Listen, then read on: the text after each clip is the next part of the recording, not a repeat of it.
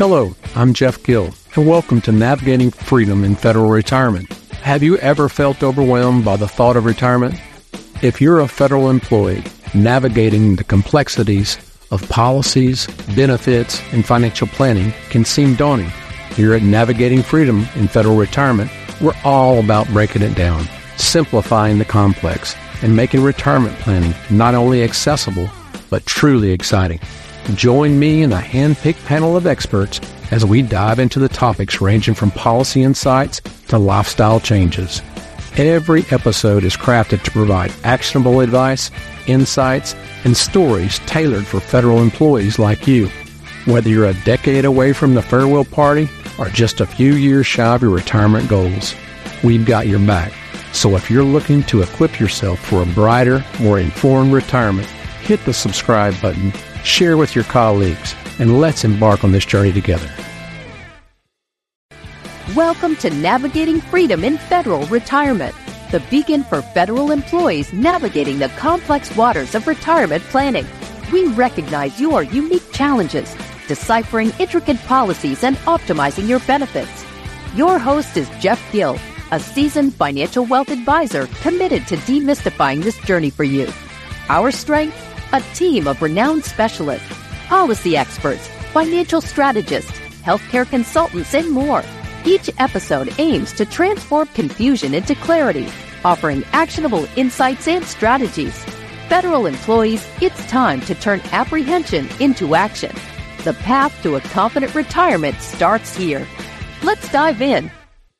Welcome to the show today. My guest today is Joe Mastriano. Joe, also known as the Killer IRS CPA, had a deep-rooted passion for aiding others. Hailing from New York City during the tumultuous 60s and 70s, he honed his survival skills that later became invaluable navigating interactions with the IRS. After graduating with honors in both chemical engineering and accounting from prestigious New York institutions, Joe pursued multiple certifications, including that of a Master NLP practitioner. This enables him to excel in understanding and managing interpersonal relationships. For over 4 decades, Joe's commitment to ensuring fairness and understanding in the realm of taxation has been unwavering. He possesses inside knowledge from his experience since 1980. He uses this wisdom to empower individuals to address their IRS concerns. Above all, Joe believes in turning individuals from victims to victors, leveraging his extensive experience, providing aid to anyone needing assistance with tax matters. Well, Joe, welcome to the show today. I'm glad to be here. Great. Tell me about this, the IRS Killer CPA. How did you get that term, that title? Actually, I made that up many years ago. I wanted people to remember me. A lot of people have trouble pronouncing my last name. I actually took a Dale Carnegie course where they had us help people. So I would tell people, think of a mast on a tree. A mast on a ship, a tree, and a piano. And so you have mast, tree, piano.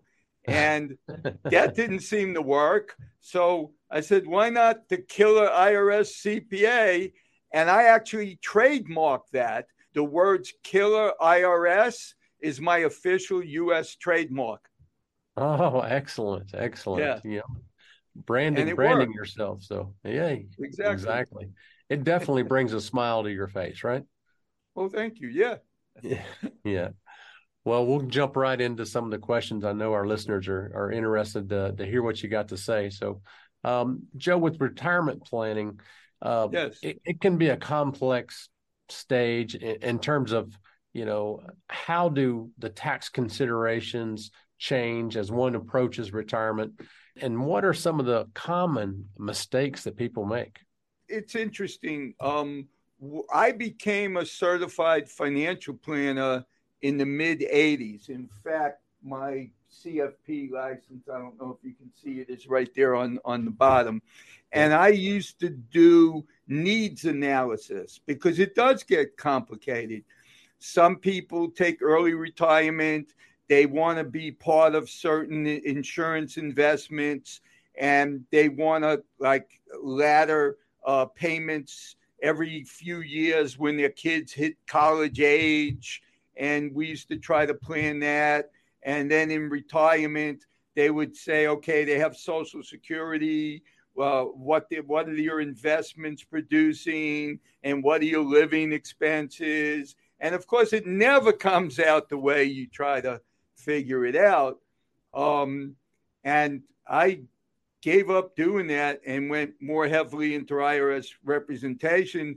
I set up my own SEP, my own simplified employee pension. And that's what I had used. I don't contribute to it anymore.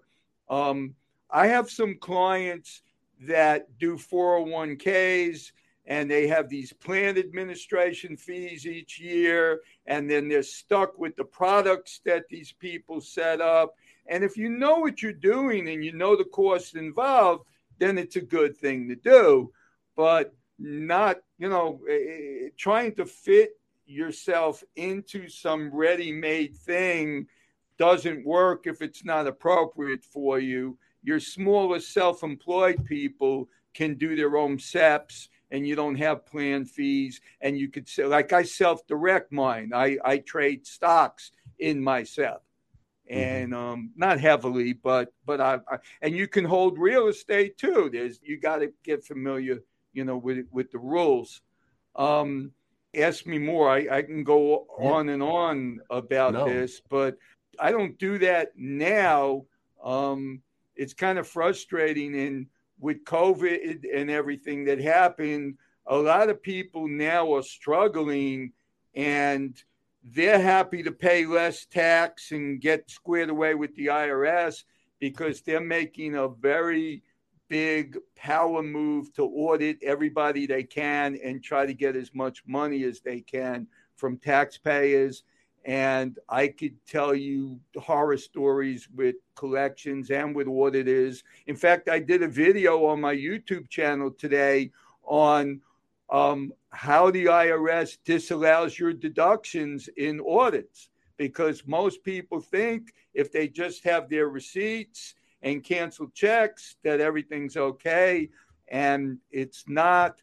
There's other considerations involved, and when people do tax returns, they don't tell their clients usually what the IRS is going to require to defend the items on the returns.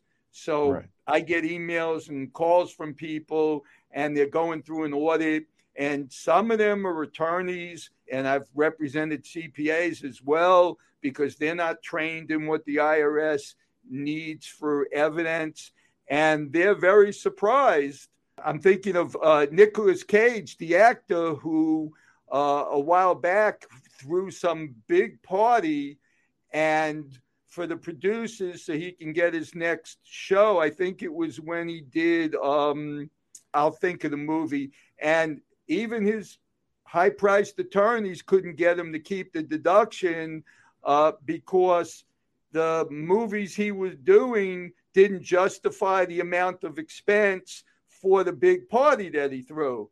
I've had a client that had a private plane, and he was a real estate agent, and he flew up this mountain because it would take 12 hours to drive. So he did it to save money, but his income couldn't justify the level of the expense. So there's a lot more to justifying your expenses to the IRS than just your receipts and proof of payment. Very good. Very good. Well, Joe, given your vast experience, how do you help clients transition from working income to retirement income while ensuring that they get the most out of their tax deductions?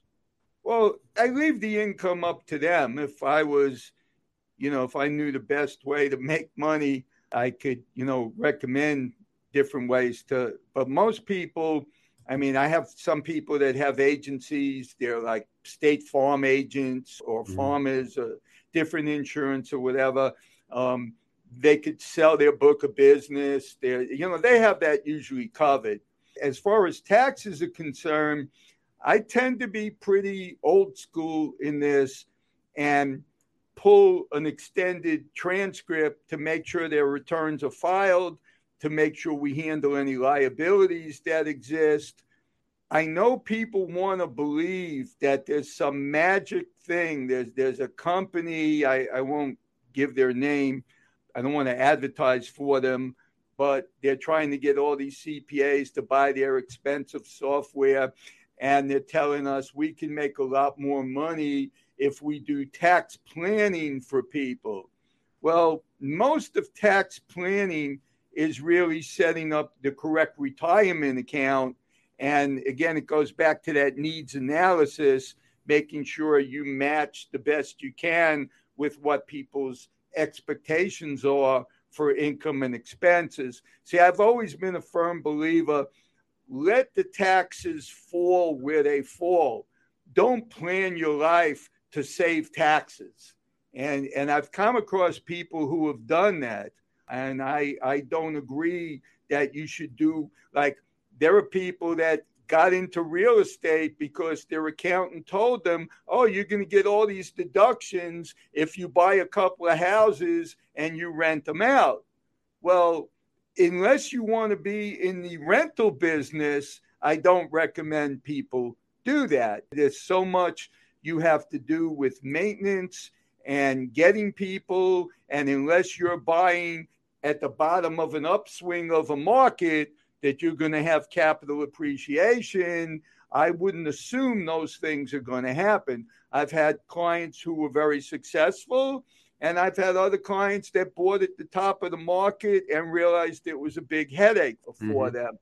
I remember when tax shelters came out, 7-to-1, you put up 10 grand, you get a $70,000 deduction. Well, they busted a lot of people, the IRS, because there wasn't, let me say this, there wasn't an economic benefit. When you look at the tax law and you don't get to interpret it on your own, I've had some calls from CPAs that wanted me to represent them because they would say, hey, would you read this code? How do you interpret it? And I would tell them that, yes, grammatically, it sounds like you're saying, but I know the IRS doesn't look at it that way. It's just that their writers weren't that proficient in the English language, that they interpret this rule the other way. And unless you want to spend a lot of money going to court to fight it, you don't get to interpret the rules the way you read it. It's the way the IRS interprets it. Right, right. And that's a very critical concept for people to learn. I've had people on LinkedIn that claim, this one woman, she claims to make all this money helping people reduce their tax liability. And when I asked her for specifics and told her I would pay her for it, she didn't want to tell me. And I've always wanted to challenge people. I had an ex-employee that was selling some combination retirement insurance package, and he was trying to tell me that it created these tax deductions. And when I looked it up, it was tax deferment, not forgiveness, the way he was trying to sell it. So you've got to be careful. If it sounds too good to be true, it usually is. Right, right. Well, let me ask you, Joe. Yeah, go ahead. Yeah, when it comes to retirement accounts like 401ks, IRAs, Roth IRAs, yes, what guidance do you offer, to those looking to optimize their withdrawals for tax purposes? That big switch to the Roth IRA window is closed now. They had that recently. I don't really do those type of recommendations, to tell you the truth. Okay. What I've done for clients is they send me their people. We'll have meetings, and the plan administrator will be there. The client will be there, and I'll just oversee and make sure that nobody gets lied to and things happen more smoothly, right, rather than me being the one to make the recommendation. Again, I'm old school. If you could do a simple SEP, and if you have employees that are under 3 years, I don't even know if they changed the law, can just pay yourself. And if you Mhm. have employees that have been with you for more than 3 years, you have to give them the same percentage of their salary as a contribution. So I've always tried to see if a SEP was appropriate. And if not, then there's so many rules. 401ks have gotten so complicated that I just oversee, and I've only do a handful a year of those because Okay. most of my clients care more about protecting themselves in an audit and making sure the IRS isn't after them for anything. Right. Well, you mentioned earlier before the show that about audit proofing, Yes. and how can a person audit proof their tax returns for their benefit to assure that they don't get audited in the future? Right. Well, nobody is 100% assured because the IRS has what they call a DIF score, discriminant income function, and they weigh different areas on the return. Like if you have a lot of contributions, like church contributions, charitable contributions in relation to your salary, that can add points to the DIF score. And if it's high enough, they'll pull it for audit, and then the group decides, do they want to throw it back or do they want to audit you? Failing the matching program can cause an audit. The IRS has a wage and income transcript for each year, which is a list of third-party payer documents, W-2s, 1099s for self-employed, K-1s if you're a partner in a partnership. You could have a K-1 from a stock investment because you bought a stock that was set up as a partnership.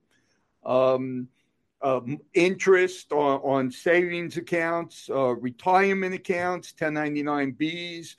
And if you examine the wage and income transcript and report all the items separately on the return, then you won't fail the matching program because it'll match up to what they have. I do an unbelievable amount of audits from people that don't match it. And the extent of the audit is, okay, this is what the IRS has. This is what you put on the return. Do you agree with them? Yes. Do you agree? Yes. Do you agree? No, because they didn't deduct my cost. They gave you the gross proceeds of stock sales, but they didn't allow you to subtract your cost basis against that because you never put it on the return. So the Right. scope of the audit is getting them to subtract the cost basis. All right. Very good. Yeah. Well, Joe, to switch topics there, it's interesting to me, but when it comes to choosing between different entity types, such as Yes. sub-S corporations, LLCs, or partnerships for retirees who might still be involved in passive income ventures, or for what are primary considerations that they need to look at? Well, that gets very complicated. There's rules on passive. There's the 750-hour test. I've appealed some of those, and they tend to have their own opinion. I'll give you an example. I had a client that bought 4 shell houses. When he fixed them up, they were going to be worth $1 million to $2 million each. So his wife took the kids, put them in the car.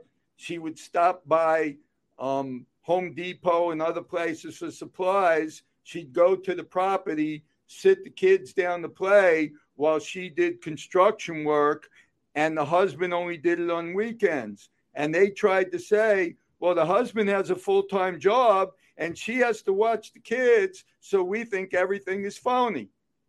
So it's very important that in certain cases, you have to take photos of what you do. That's the real estate portion, because they don't believe the work in process, and they think you're buying stuff and fixing up your own house with it and putting it into the business. Now, when it comes to, most people now do LLCs. I have attorney clients that have said it's harder for them to bypass the corporate structure, and it gives you certain legal rights being an LLC.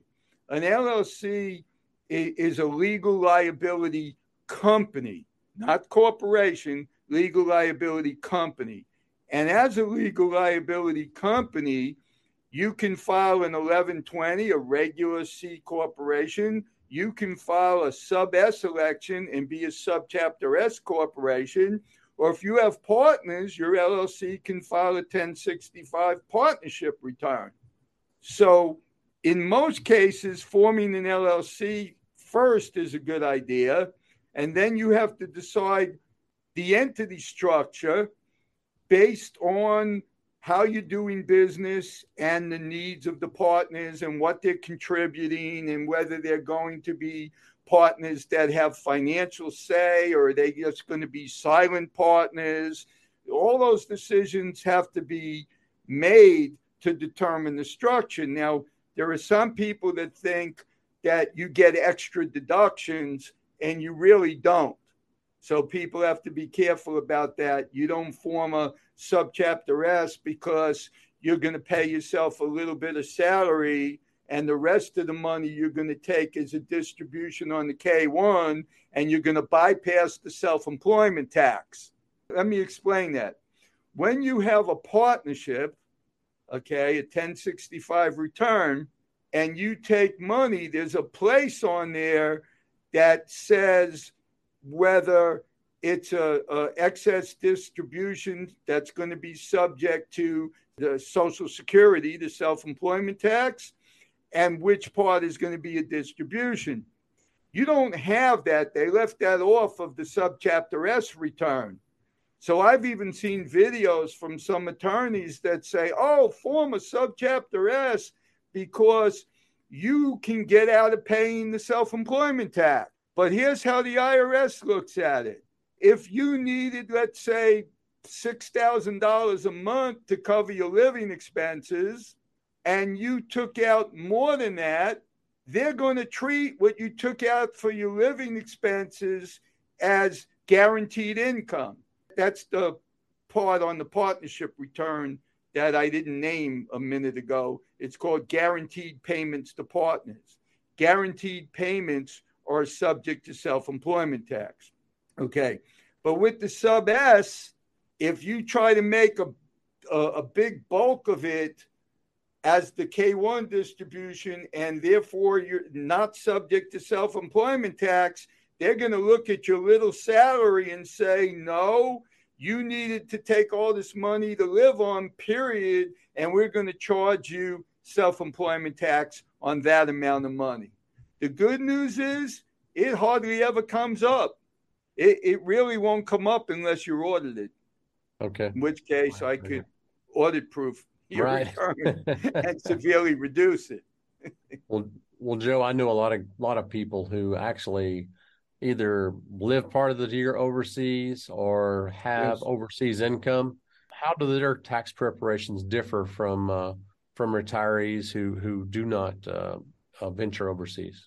It's interesting that you asked that because I have an ex-employee who went to law school, not to become an attorney, but he studied foreign tax treaties. He's got one from China and England and something else. He lives in Thailand, and he figured out that even if you're a U.S. citizen and you're living in Thailand, that if you take premature withdrawals from your retirement account, it's not taxable. And then he went out and found a loophole that it wouldn't even be taxable to Thailand. And he's in the middle of he's going to get me involved, but he's pretty bright himself. He's actually educating an IRS appeals person who didn't realize that, talked to their manager, and then got back to Thomas and told him, yeah, you're right, I didn't know that. So I strongly suggest there are companies like he works for and is part owner of a tax company in Thailand. And I strongly suggest that if you're settling overseas and retiring overseas, that you get very knowledgeable about the treaty that country has with the U.S. because what I just told you is not the norm. Most of my people that retire overseas wind up paying taxes to the IRS on their retirement money. Even if it's not a premature withdrawal, it still, goes into taxable income. You're considered like a world citizen, so you pay taxes. If you're a U.S. citizen, right? Yeah. Worldwide income. That is correct. Yeah. Yes. Okay. Yes. Very good. Well, with the ever evolving landscape of the tax laws, what are some of the recent changes that retirees that are approaching retirement should be aware of? I really don't know, to tell you the truth. I always approach it from your sources of income and what you're attempting to put as deductions on the return. If you have a source of income, then the taxability of that income has a lot to do with the source of that income. Some income is subject to capital gains tax. Some income is treated as ordinary income. So you got to look at the source of income. Again, I don't believe in tricks. I need to find out as time goes on how appeals is going to handle, because he's taken on a whole bunch of people now, U.S. citizens in Thailand, because he found that difference in the treaty. But that's all I have to say on that. I don't. Yeah, that's not my area of expertise. All right, very good, Joe. In the event that a retiree faces an audit, how does your expertise in IRS representation help navigate that process? I respond. I know several auditors, possibly their managers, because I've been doing this since 1980 when I set up my CPA firm when I was 25. And I understand what they accept for evidence. So it's critical that someone would come to me first, because we want to put our best foot forward. So depending on what the item is, I want to make sure we meet all the tests. Sometimes I'll send people to people they paid money to get notarized statements from them. If they don't have the proper invoices that outline, because some people do invoices and they don't outline what the items are that was purchased, which is very critical. And some of that has to do with overseas deduction when you change your, U.S. citizen living abroad, that 2555 form. So again, I'm going to make sure that the evidence is in order before I present it to the auditor. There's also other things. Again, people's lack of knowledge will hurt them. Auditors like going to the year before and the year after, and I could do things to kind of steer them away from doing that. Another thing is criminal investigations. They're told that if they have any idea that you're purposely not reporting income or doing something else that they consider criminal, to send you to criminal investigations. Now, I've talked them out of some cases before, but then I've had other cases where they said, Joe, we have evidence going back a number of years, and you should tell your client to hire a criminal attorney, because there's nothing you can do that's going to get us to change our mind. So I've steered a lot of cases away from criminal, and that's another great benefit of me representing somebody in an audit, because what a lot of people think is not criminal can be criminal. Give you an example.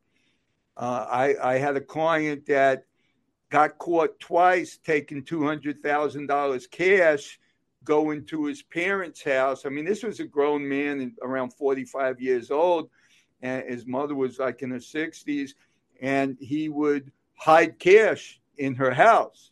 And the auditor found out again, but he told me, he said, don't worry, tell your client I'm not seeking, criminal action. I just want him to pay the additional tax. And so we did. I had another client that ran a carnival and gambled a lot of money, like a couple of $100,000 or something, and they were low income living in a trailer in the first place. So that was huge money to them. And I had to have him step out because his auditor was a guy who went to court for the IRS for evidence to help the criminal division put people away. And I made a deal with him that they would agree to the 75% negligence penalty. Well, actually, it's a fraud penalty. The 20% is the negligence. And then he wouldn't turn them in. And that's how the audit wound up. Now, I'm going to do an offer in compromise, and they're not going to have to pay anything because these people are poor. They don't even own the trailer that they live in. Right. So that's the other thing. I've got a construction company that's about to sign $1.5 million liability, but the company doesn't have assets, and I'm going to liquidate them, which is one of my specialties, and they're not going to have to pay a dime.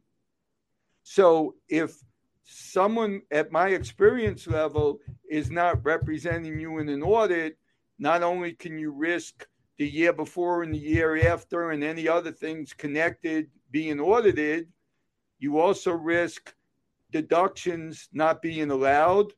You also risk going to criminal. And then you also risk not understanding your options all the way through the whole process and through collections and until the very end. Right. It's complicated. Well, it's involved. I can do it with one eye closed. And, it sounds like it. I've been doing it for so long. Right. But exactly. It's scary. It can be scary. I think that's for everyone. It is. So, well, Joe, lastly, given that retirement can last decades for a couple, how do you help clients with long-term tax planning to ensure that they maximize their savings throughout their golden years? Be honest with you, I wish that's a pretty loaded question. I wish I can do that. Long-term tax planning, again, if they're involved in taxable transactions, then we can structure things so that the certain taxes are minimized. You can push, you can get capital gains treatment in certain areas. You can do 1031-like exchanges for similar use property. So again, it depends on the involvement in the transactions of those individuals. I'm sorry to say, again, there's a lot of people on LinkedIn, people try to say, oh, we do tax planning and we'll help you save all this taxes. And 99% of it is not true. They just found a loophole. Let's see, people don't want to pay for compliance. People want to pay for tax savings. There's an ex-IRS auditor that I got on her mailing list. And she sends me all this stuff about, oh, yeah, we could save you this. And I laugh because I want her clients who get audited. Okay, because I don't believe in, and there was someone else very similar to her that got charged with criminal activity because she was an audit manager also and went public saying that you can do all this stuff. And again, just because you find something written in the code that you want to interpret a certain way doesn't mean that the IRS is interpreting it that way. And if you want to give yourself $50,000, $100,000 bills, like I have a client, I've represented several tax practices before the IRS. And there's one just a few hours from here that I went to the DOJ's office, sat there for 3 days as a witness. They never called me, but they sentenced him to a few years in jail for stuff he did prior to coming to me. And he had advice from an attorney, and they find these loopholes. And I'm telling you, unless there's precedent of the IRS having accepted it, then you're pretty much on your own. I mean, I do have one case. It's amazing that I know personally. My friend's brother, Mike, he actually slipped in under some provision where he didn't have to file his personal taxes. And he got a judge to rule in his favor. And a few years later, another judge ruled in his favor. And to this day, for the last 15 years or so, he's the only one I know of that doesn't have to file personal taxes. But I'll tell you, he drove himself crazy. He aged real fast. He walks and talks code. Poor guy was a nice guy before. And I was like, well, Joe, do you know code section 145, paragraph B? But he's the one that told me that there's a way at the bank, if you sign the signature card, I forget right now how it is, like the bank, when you deposit money in a bank, it's not your money. It's your money, but they have discretion over it. And I've had a lot of bankers send money to the IRS on a levy when they shouldn't, and they're hiding behind that banking rule. I think it's without prejudice. If you sign your signature card without prejudice, you have total 100% direction of the money. So it is beneficial to know the code totally inside and out. I'm a more practical person. I don't talk code. I deal with practical, everyday, type stuff. And I'm a firm believer in filing your taxes and paying your taxes based on income as it's defined under the code. And if you want to pay less taxes, you have to take whatever risk is associated with, getting certain deductions. It's not just free because you found. I love when people say, oh, my accountant found this really obscure law and now I don't have to pay taxes on all this money. And my answer is always, let me see the tax return because I want to know the details, and they never produce it. Right. Well, Joe, I want to say it's been interesting having you here today. You've been thank you. Joe Mastriano. You're a pleasure to speak with. And I want to thank you for being here. You've been listening to Navigating Freedom in Federal Retirement, and we'll see you again next week for another episode. This concludes another episode of Navigating Freedom in Federal Retirement podcast. As federal employees, your retirement journey is unique, and we're here to guide you every step of the way. With host Jeff Gill and our lineup of experts, we aim to bring clarity to your path ahead. If you found value in today's conversation, please share it with a fellow federal employee. Remember to subscribe for continued insights. Until next time, here's to your informed and bright retirement future.